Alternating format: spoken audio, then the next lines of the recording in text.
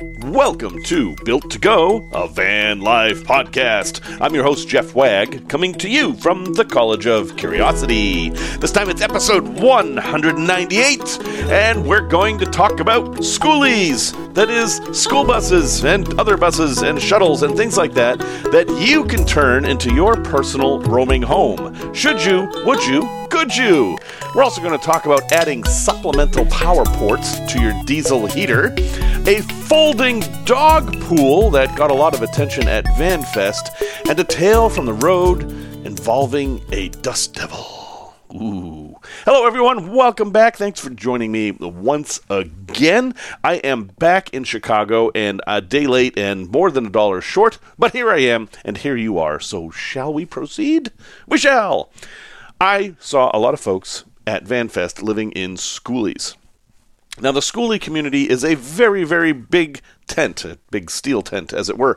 And what a schoolie is worth some discussion because there are many, many, many different rigs that are called schoolies that look nothing like each other. So let's start with that.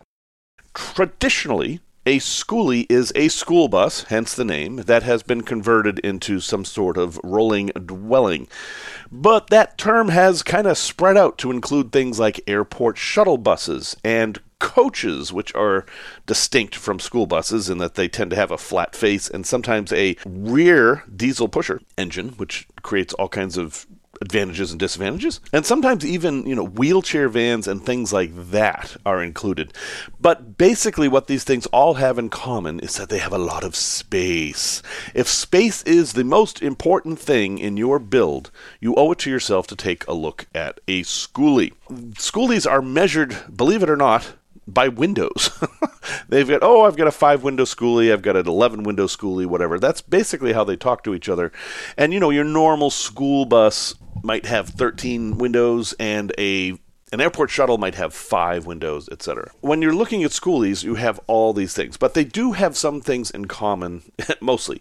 They usually have an industrial diesel engine in them, because in the United States anyway, it is illegal for an over-the-road school bus to have a gasoline engine because gasoline can explode and diesel just kind of burns.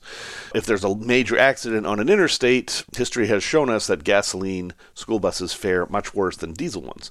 Now, if you are looking at a shuttle bus that was not used for school, it could possibly be gasoline. And we're not going to get into the diesel versus gasoline thing here, but most schoolies are diesel. Now, we do have to make one distinction between kinds of schoolies right off the bat. Some schoolies, that is short school buses and shuttle buses, do use a cutaway chassis, meaning the front might be a Ford or a Chevy or rarely some other kind of van. There are some ProMaster schoolies out there. They're fairly rare. And some Ford Transit schoolies and even Sprinter schoolies. Those exist. And the advantage of those is that you could possibly find a local mechanic to work on them. Whereas the larger ones, you've got an industrial engine and you basically need a truck company to actually work on the engine. But we'll get into that in a second. At this point, you should have an idea of what we're talking about with schoolies. Basically, anything that's vaguely bus-like can be considered a schoolie. So I said they're big. They're huge. The biggest of them get 46 feet long. They'll have 2 axles in the back. I saw a really nice Prevost, however you say that, at VanFest that was custom built by somebody. It was a former over-the-road coach for Peter Pan, which is a bus line like Greyhound, and the gentleman whose name's Ivan, who created this thing, just stripped it down to the bare metal and made himself exactly the perfect home that he always wanted in this very, very large bus. And then there were other people living in former shuttles that had 5 windows in the back, and they had plenty of space because the thing is, it's not only the length, it's the width. These things are very wide, and you could easily sleep side to side in these things. And the bodies are strong. Nearly all of them are made out of steel that's rated to roll on the roof without any collapse. Again, shuttle buses may be fiberglass, they may be different. I'm always holding them out. They're included in the schoolie milieu. They're not the same, so I have to keep pulling them out. One great advantage of schoolies is that if you pop open the hood, which folds forward in most cases, you have total access to the engine. It's really easy to access the engine if you know what you're doing. I had a gentleman at VanFest show me around his engine, and you could access everything. I mean, like changing an alternator in this thing would take you maybe half an hour. Everything was right there, and it was very simple. I am not the world's most accomplished mechanic by any means, but looking at that engine, I felt very comfortable that I could work on anything there, and I recognized all the parts. Very few computers, not very sophisticated at all, which is good in this case. So a lot of older school buses are like that. Once you get into the flat-face school buses, the ones that have the diesel pushers and they have air suspension and automatic transmissions and all this, then things get a little bit more complex. But in general, you are not going to be squished under a hood trying to find things. It's all just right there. Now, these things are very comfortable to live in. When they're parked, they're super solid, and they are like a house. And I think if you are looking at the kind of lifestyle where you're not going to drive all that much, but you're going to be parked for extended periods of time, Skookies make a ton of sense because you've got this really stable platform. Not only that, and this is a thing that is not unique to Skookies, but is definitely strong in Skoolieville, is the community. The Skoolie people have a tight community. They know each other. They travel together. They are always looking out for each other and trying to help each other out. There are Skoolie events all over the place. There's Skoolie Swarm and Skoolie Palooza and Skoolie UP, which I'm going to try to get to later this year. They are their own rolling community, and because of that, a lot of them have families. And if you are considering traveling with a family, a Skoolie makes a lot of sense because you will use every bit of space you have. If you have a family, you will anyway. You want the most space possible. And I met a few families living in these rigs. Some of them had 3 kids, teenagers, and they were all doing homeschooling in their rigs, and they were some really happy kids. These kids seemed super happy, and they seemed to be really liking this lifestyle. So that is an option. I think if you tried to do that in a van, it would be a lot less comfortable. Skoolies are great. They're pretty easy to build out. Sometimes you may have a height problem. Some school buses do not have a 6-foot height. They have like a 5'8" height, and I would have trouble standing in that. You got to figure that out for yourself. But everything is solid. It's all solid steel. There's tons of places to attach things to. And the safety is there in regards to a rollover. Where the safety isn't, and now we'll get into the cons, is for the driver. Safety standards for drivers are in these type of vehicles are not as stringent as they are for automotive vehicles. So they typically won't have airbags, and often they won't even have shoulder belts. The school bus I drove back in the 80s just had a lap belt and no airbags. So if I ran into a tree, my face was going to go right into that big, hard steering wheel, and ow, that would have hurt. Also, you have this weird door, and everybody who owns a Skoolie generally has to deal with this weird door. You know what a school bus door is like. You throw the lever and the door splits in half and opens. That's fine if you have people coming in and out all day long, but if you're sleeping at night, those things aren't very secure. They let a lot of air in. So there's a bunch of different ways to solve that. Some people just cut them out and put in a regular household door. Other people will take them off and fuse them together into one door, and that had hinges. And then some clever people have even reworked the articulation of the bar that opens them so that it opens like one door, and some people have even just built another door inside that door, like up the stairs, to separate it. But because of the configuration of these things, most of the time, driver's going to be up there all by themselves. There's no place for anyone to sit near the driver, and it's almost impossible for the driver to have a conversation with that someone else because, and this is something to consider, these things are not great on the highway.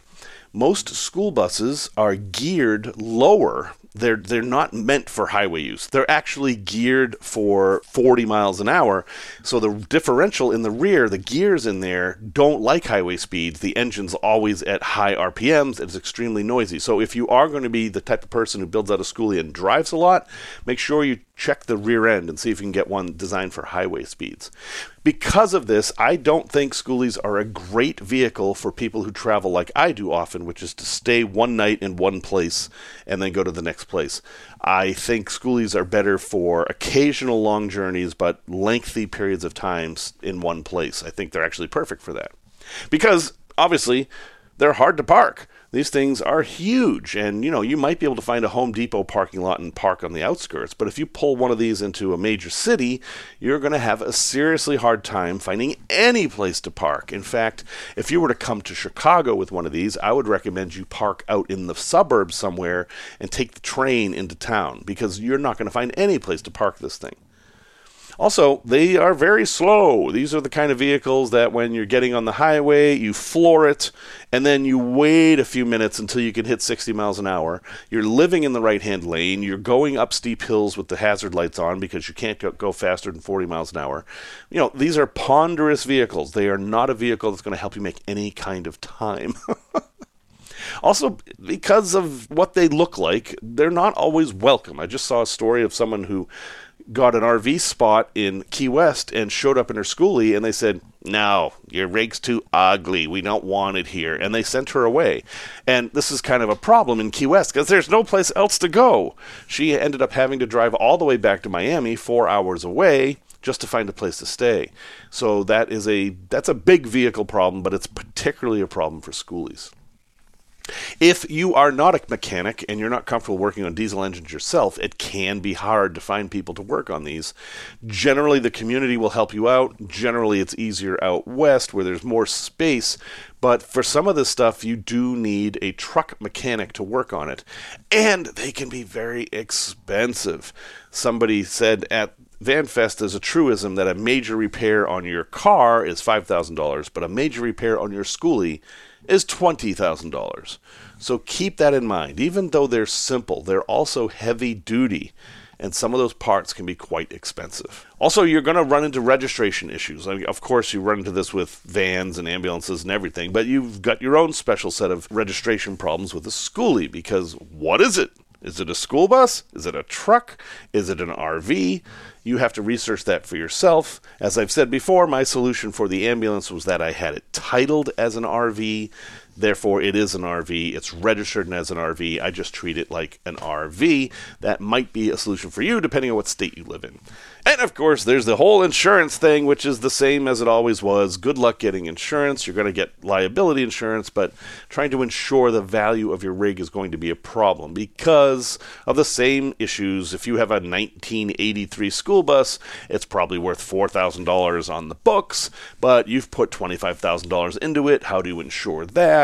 And you basically have to find an agent that's willing to work with you to write you a custom policy. Also, the windows and doors, I talked about the front door, but the side windows can be a problem too. You remember the windows on the bus as a kid? And at least for me, you push these two tabs in and the window slides down, and then sometimes you couldn't get it up. And yeah, they tend to be a pain. The airport shuttle types of schoolies often have windows that don't open at all, and school buses often have these really pain-in-the-butt windows. So even though it has all these windows, you may end up not wanting them. You may want to replace them with custom RV windows, or you may just want to cover them up, because it's not always great to have the entire thing be glass, which is what some of them are. For example, if you build a bathroom and a shower, and folks, some people put hot tubs in these things. Like I said, there's tons of space. You're going to have to deal with those windows, which isn't that big of a deal. It's just one thing that you have to deal with. So schoolies, do they make sense? That is completely up to you. I'm always intrigued by them. I love the giant blank slate they give you, all that space, all of it very strong, tons of power coming from the engine and tons of space for solar, and there's a lot of appeal there. But it's a commitment to a lifestyle. There's a lot of hassle, there's trouble parking, and basically them being slow, ponderous vehicles. These are best suited for people with families or who need a lot of space for some reason. Maybe you're going to build a shop back there, that's fine. But folks who are not going to travel that much and are going to stay put in one place for a while, for those, I think they are awesome. This podcast has no ads, thanks to the good folks who've donated money at buymeacoffee.com/built-to-go. If you hear something you'd like and you'd like to buy me a gallon of diesel, which is how I have worded it here, go ahead and visit buymeacoffee.com/built-to-go. That's 2 T's, not 3, not 1. And you can donate to this podcast to keep it ad-free, which I really like. So thank you to everyone who has done that and who is doing that. And now I can stop yapping about this and talk about some actual content. Van life news. So we got another state that is trying to criminalize being homeless, and that state is Florida. And I'll have an article in the show notes, but basically they're making a proposal that is illegal to sleep outdoors or to be homeless, or however they're going to word it. And of course, this bleeds over into van life. As we talked about before, it is already a felony to sleep or even cook in your van on public property in the state of Tennessee. I imagine Florida is trying to do something similar. As with all of these laws, there's always somebody saying that, well, the laws are on the book, but that doesn't mean we're going to enforce them. And I have not heard of anyone living in a van or traveling in a van being prosecuted for any of these laws. But I'm personally troubled by the idea that a law exists and, yeah, we'll enforce it if we want to. I don't like it. It means that most people aren't going to follow the rules, and then they're going to pick which people to enforce. And how I think this would look is if you roll into town with your $180,000 Sprinter and start cooking up a meal, maybe a police officer would come and say, hey, that's illegal here, you should probably move on. But if you do the same thing in your 1982 Honda Civic, then they're going to give you an issue. They're going to write you a ticket, or, we're talking a felony here. They're actually going to prosecute you and put you in jail for that. And my take on this is, people are not generally homeless by choice. We get into a big topic here. We're like, well, what do you mean? I live in my van. No, that's houseless. That's not homeless. You are doing that by choice. But the folks who are living in their vans because they have to, it's the only place they have to sleep, don't have any other choice. And these states passing laws aren't trying to solve the problem of homelessness. They're trying to kick the can down the road, and eventually some places are going to fill up with cans. I don't think it's good policy. But I do want to make you aware of it, that sleeping in vans is getting harder and harder in some places. And one of those places is Florida. Tech Talk. Add supplemental power to your diesel heater. Okay, this is a very specific situation I found myself in, and just something to consider here. So your diesel heater, which I love my diesel heater. I just have one of those $100 Vevor diesel heaters. I love this thing. I think it's a great solution. And it runs on diesel, hence the name diesel heater. They do make gasoline ones, and they're now available in the U.S. They're a lot more expensive, and of course, gasoline is explosive, so yikes. But I ran into a situation where Chicago went through a cold snap and my lithium battery shut off, basically.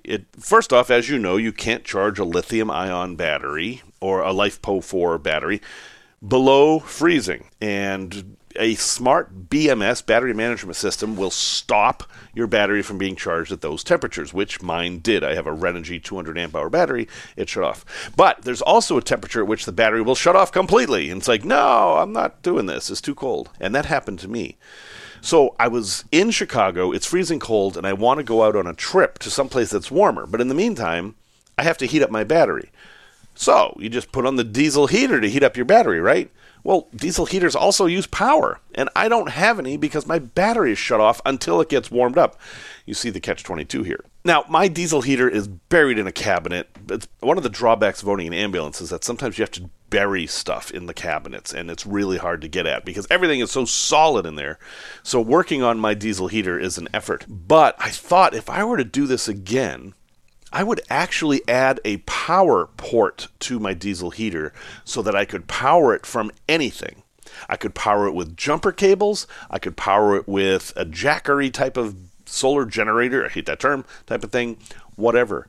And all you would need to do is put an A-B switch on the power line, and you might as well throw the ground in there too, and then just have an Anderson plug or even two studs, some way to add power to your diesel heater that doesn't use your leisure battery.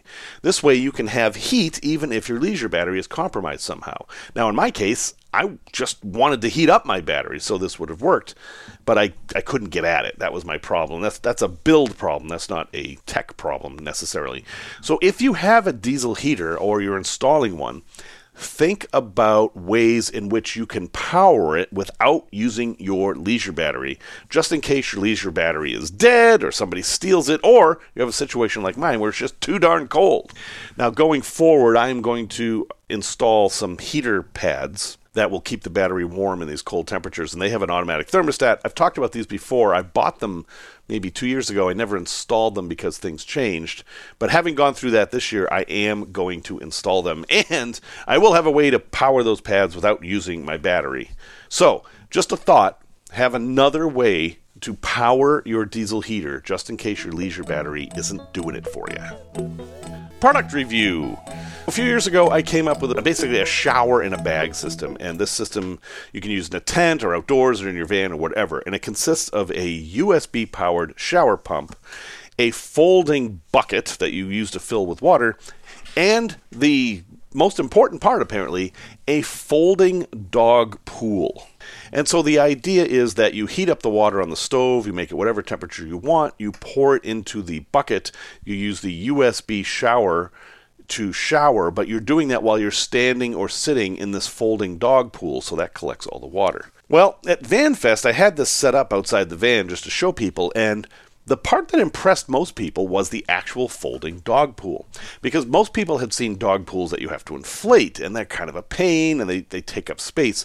But the folding dog pools are great for a few different things. First off, if you're showering outside, it's a place to stand.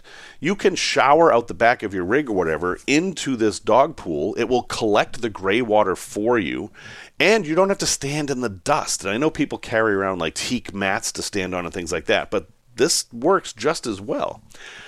Also, it does let you shower in the van if you don't have a shower stall. You can just put the folding dog pool on the floor in whatever shape it needs to be, because it'll bend around things, and all the water goes in there. And then to get the water out, you can either use the USB pump, or, depending on how much water, you can actually pick the pool up, and it has a spout, and you can just dump it out in the bushes or wherever is appropriate. Anyway, the thing about the folding dog pool that is excellent is that it folds up. It just folds up into this fairly small shape, maybe the size of a soccer ball. If you have kids, they can use it as a little swimming pool. If you have a dog, they can play in it. There's tons of things you can do with it, and you can basically just throw it in the back of your rig and have it.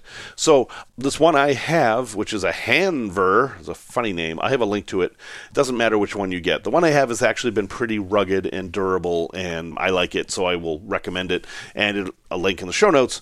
But think about this, just the idea of having a folding pool with you, and the things it can do that you haven't even thought of. I mean, showers. Maybe you want to take a little bath. Maybe you want to soak your feet. All these kind of things you can do with just a folding dog pool. Tales from the road. A few years ago, not that many years ago, I took people on a tour of Death Valley.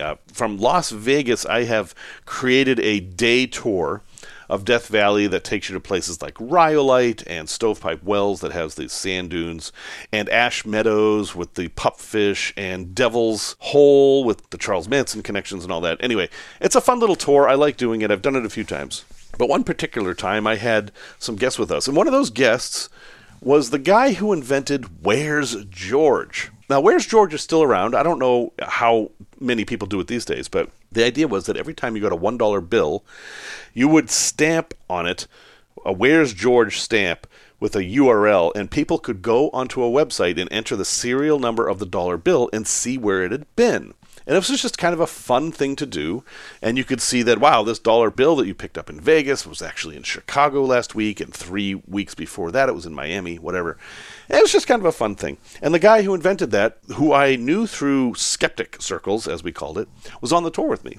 And we were out in Stovepipe Wells. We were actually right at the spot where there's a scene from Star Wars that was filmed there, and I was holding up a printout of that scene from Star Wars. It's when C-3PO and R2-D2 first land on Tatooine, and you can see how the mountains in the background line up, and you can see that it was filmed exactly where we were standing. And in the distance, we saw this, kind of a cloud, a little bit of dust blowing around. We didn't think anything of it. And then it kind of got bigger and bigger, and I was like, looked and said, hey guys, if you live in the city, whatever, you may not have ever seen this, but this is a dust devil. It's like a mini tornado, sort of. Basically, hot air is rising, and it is causing a circular motion, and that circular motion picks up dust, or in this case, sand, and you can actually see as this vortex of air moves across the desert floor. Not an uncommon thing at all, but as a lot of people who I take out to Death Valley have never seen anything like this before, I thought it was cool to point it out. And so, I go back to talking about Star Wars and talking about how the sand in Stovepipe Wells isn't beach sand, it's not made the same way, and why there are sand dunes there but not a mile away, all that kind of stuff. And then the Dust Devil kind of is getting a little bigger, and it's forming this path, this circular path, but it's getting closer to us. Now, I am completely unconcerned by this. Dust devils are not tornadoes, they're not like hyper-destructive things, and while it's unpredictable as to where they may go, I've certainly never been attacked by one. It's just kind of an interesting thing to observe. Until that day, when the Dust Devil at some point decided that it did not like the Where's George project and made a beeline for the inventor of that product and engulfed him. He was standing on a small sand dune, and the Dust Devil just came and gave him the world's filthiest hug. And he flailed around just like, anti-M from Airplane, and he was trying to get out of it, but every time he moved, it seemed to move with him. Until finally it let him go. And just like out of a movie, he clapped his chest, and these big clouds of dust came out of him. He was completely covered in dust. And while we were all laughing because, what a crazy thing to happen, he actually wasn't happy. Because he had sand everywhere. Really fine sand penetrated his clothes and absolutely covered him in this desert grime. And he was not harmed and suffered no permanent effects. But at that moment, he very much looked like Pigpen from the Peanuts. And I think he was a little upset that we weren't more sympathetic towards him because we were too busy laughing. And I'm a little jealous. I wish that had happened to me because that's a great story. How I rode the whirlwind and survived to tell the tale. Yeah, I can't tell that story, but the guy who invented Where's George can. So if you ever see one of those bills that says Where's George on it, now you'll think of Dust Devils, which was completely unexpected. A place to visit. Well, folks, I just came back from a bit of a pilgrimage trip. After I did Van Fest, I drove out into the swamp for a while, and then I went to Boca Raton, which means rat mouth, actually. It's a funny name for a place, rat mouth, but it turns out it was named that because there are sharp rocks just beneath the water that would nibble at vessels as they approached this place. So they called it rat mouth, but it has nothing to do with the land or anything. Certainly has nothing to do with the people who live there. And the people who live there have a very fine institution called the Boca Raton Museum of Art. And in there, on the first floor, the main exhibit right now through May is an exhibit called Smoke and Mirrors. And it is an exhibit by Jose Alvarez, DOPA, husband of James the Amazing Randi, and it is dedicated to the convergence of art and magic. It's called Smoke and Mirrors. And the first section is entirely devoted to James the Amazing Randi. And since I worked for Randi for many years and had a close relationship with him, it was quite the walk back in time for me. They had all kinds of things from his life, such as the linking rings he used and Alice Cooper's head, which he chopped off every night during the $1 Billion Babies tour, a straitjacket like the kind he used when he hung over Niagara Falls. They had video clips from when he was on Happy Days, tons and tons of newspaper articles. And the thing that struck me the most was I had stories for all of these things that weren't being told there. And that's kind of okay. That's how art is. When artists create art, they don't tell you all the story. They let you come up with your story. I mean, that's point of art. Art is created in the head of the observer, not from the artist. The artist is just the facilitator. Okay, we're not going to get into the what is art conversation. I have not smoked nearly enough for that right now. But I loved this exhibit, and there was a lot of really interesting ancillary stuff there. I mean, even if you knew nothing about James Randi, you would certainly learn stuff from this. But the exhibit isn't entirely about James Randi. It's also about magic and perception and how it bleeds into the real world, because that was what was special about Randi. Not only was he an incredibly accomplished stage magician and author, he also showed that the tricks magicians use to fool people are also being used by con artists and shysters.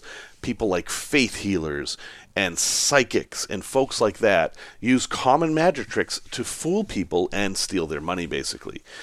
And that's the smoke and mirrors part. You can go watch magic to be entertained, or you can be fooled at your expense. And this exhibit is dedicated to that interface. At any rate, if you happen to be in Florida, go to Boca Raton and see this exhibit. If you go and you have any questions about anything you see about Randi, please feel free to write me. I will talk about Randi forever. And if you want individual, specific stories about anything you saw there, and if I have them, I will totally share them with you. So you can get in touch with me at jeff@builttogo.com. That's 2 3s, not, is it 2? Yeah, that's 2 T's, not 3, not 1. And I will be very happy to share those stories with you. But wow, I really enjoyed this. And then that's just one exhibit in the museum. There's a whole other exhibit upstairs. And the sculpture garden out back is interesting. They have, I'm not going to reveal the secrets here, but there is a section of the sculpture garden out back that's a little bit haunting. And it's haunting because of seashells. So I'll let you go figure that out on your own. Resource recommendation. One of the people I met at VanFest has created a tool for van lifers or for anyone else who loves to travel, and it is called chasing70degrees.com. So that's the word chasing, the number 70degrees.com. You may have heard of this. There was a meme going around that showed how you can travel the U.S. and always be at 70 degrees, but it prescribed a very specific route. You had to go exactly where they said at exactly that time. What Chasing 70 Degrees does is it lets you pick your own route. Basically, you say where you want to go, and it will tell you how to go there and stay at 70 degrees. Like, for example, let's say you want to go to Houston. What's the best time to go to Houston and stay around 70 degrees? Oh, but you also want to go to Oklahoma City. Okay, well, let's incorporate those in the trip. But then, what about Miami? It will help you formulate your route to stay at whatever temperature you want. I mean, it's called Chasing 70, but you can set the temperature individually so that you don't run into situations where you're in Miami in July or you're in Butte, Montana in January. Both of those would be very uncomfortable. Now, this is not a free site. It looks like he's asking for $20 as a one-time payment. And I think it is worth it if you are absolutely planning the trip of a lifetime. Like, if you're going to spend 2 years out on the road exploring the United States, $20 is a small price to pay to be able to actually see all these temperatures across such a region with all these different variables. If this sounds like something you're interested in, check out chasing70degrees.com and see what you think. This is better than any of those highway weather apps. They're short-term. This is for long-term planning. Should I retire and chase 70 degrees, which is about the temperature I would like to chase, yeah, I will definitely be doing this. Well, folks, you've wasted another perfect... Oh, wait, no, I can't use that. That belongs to somebody else. This is not Car Talk, although I do love Car Talk. Thank you for listening again. I really appreciate you being here. We're closing in on 200 episodes, and I don't know what I'm going to do with that, but I will do something. Music, as always, is by Simon Wagg. And until next time, remember the words of David Mitchell, who says, "Travel far enough, you meet yourself."